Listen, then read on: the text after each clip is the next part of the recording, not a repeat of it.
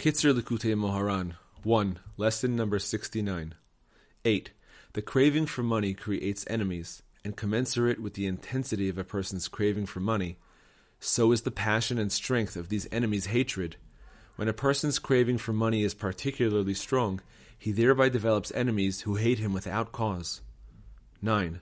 The craving for money clouds and confuses a person's mind, and he becomes a fool. Similarly, the stronger his craving for money, the more his mind is clouded. 10. Every person has superfluous waste material in his mind, and it is from this material that the hairs come out of his head. The sage and tzaddik also has this superfluous waste material in the mind, but instead of here, se'ar, he has a gate, sha'ar, with the point on the right side of the first letter of the word sha'ar forming a shin, instead of on the left side of the letter forming a sin. This is because the superfluous waste material in his mind constitutes gates, whereby the tzaddik opens up the gates of wisdom and knowledge for the service of God.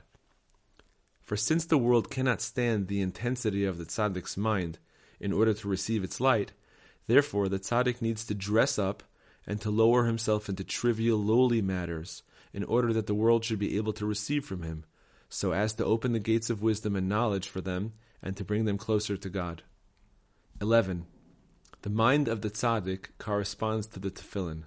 The way that the tzaddik lowers himself at times into trivial, lowly matters in order that the world should be able to receive from him, which is the concept of the superfluous waste material in the mind, corresponds to the straps of the tefillin.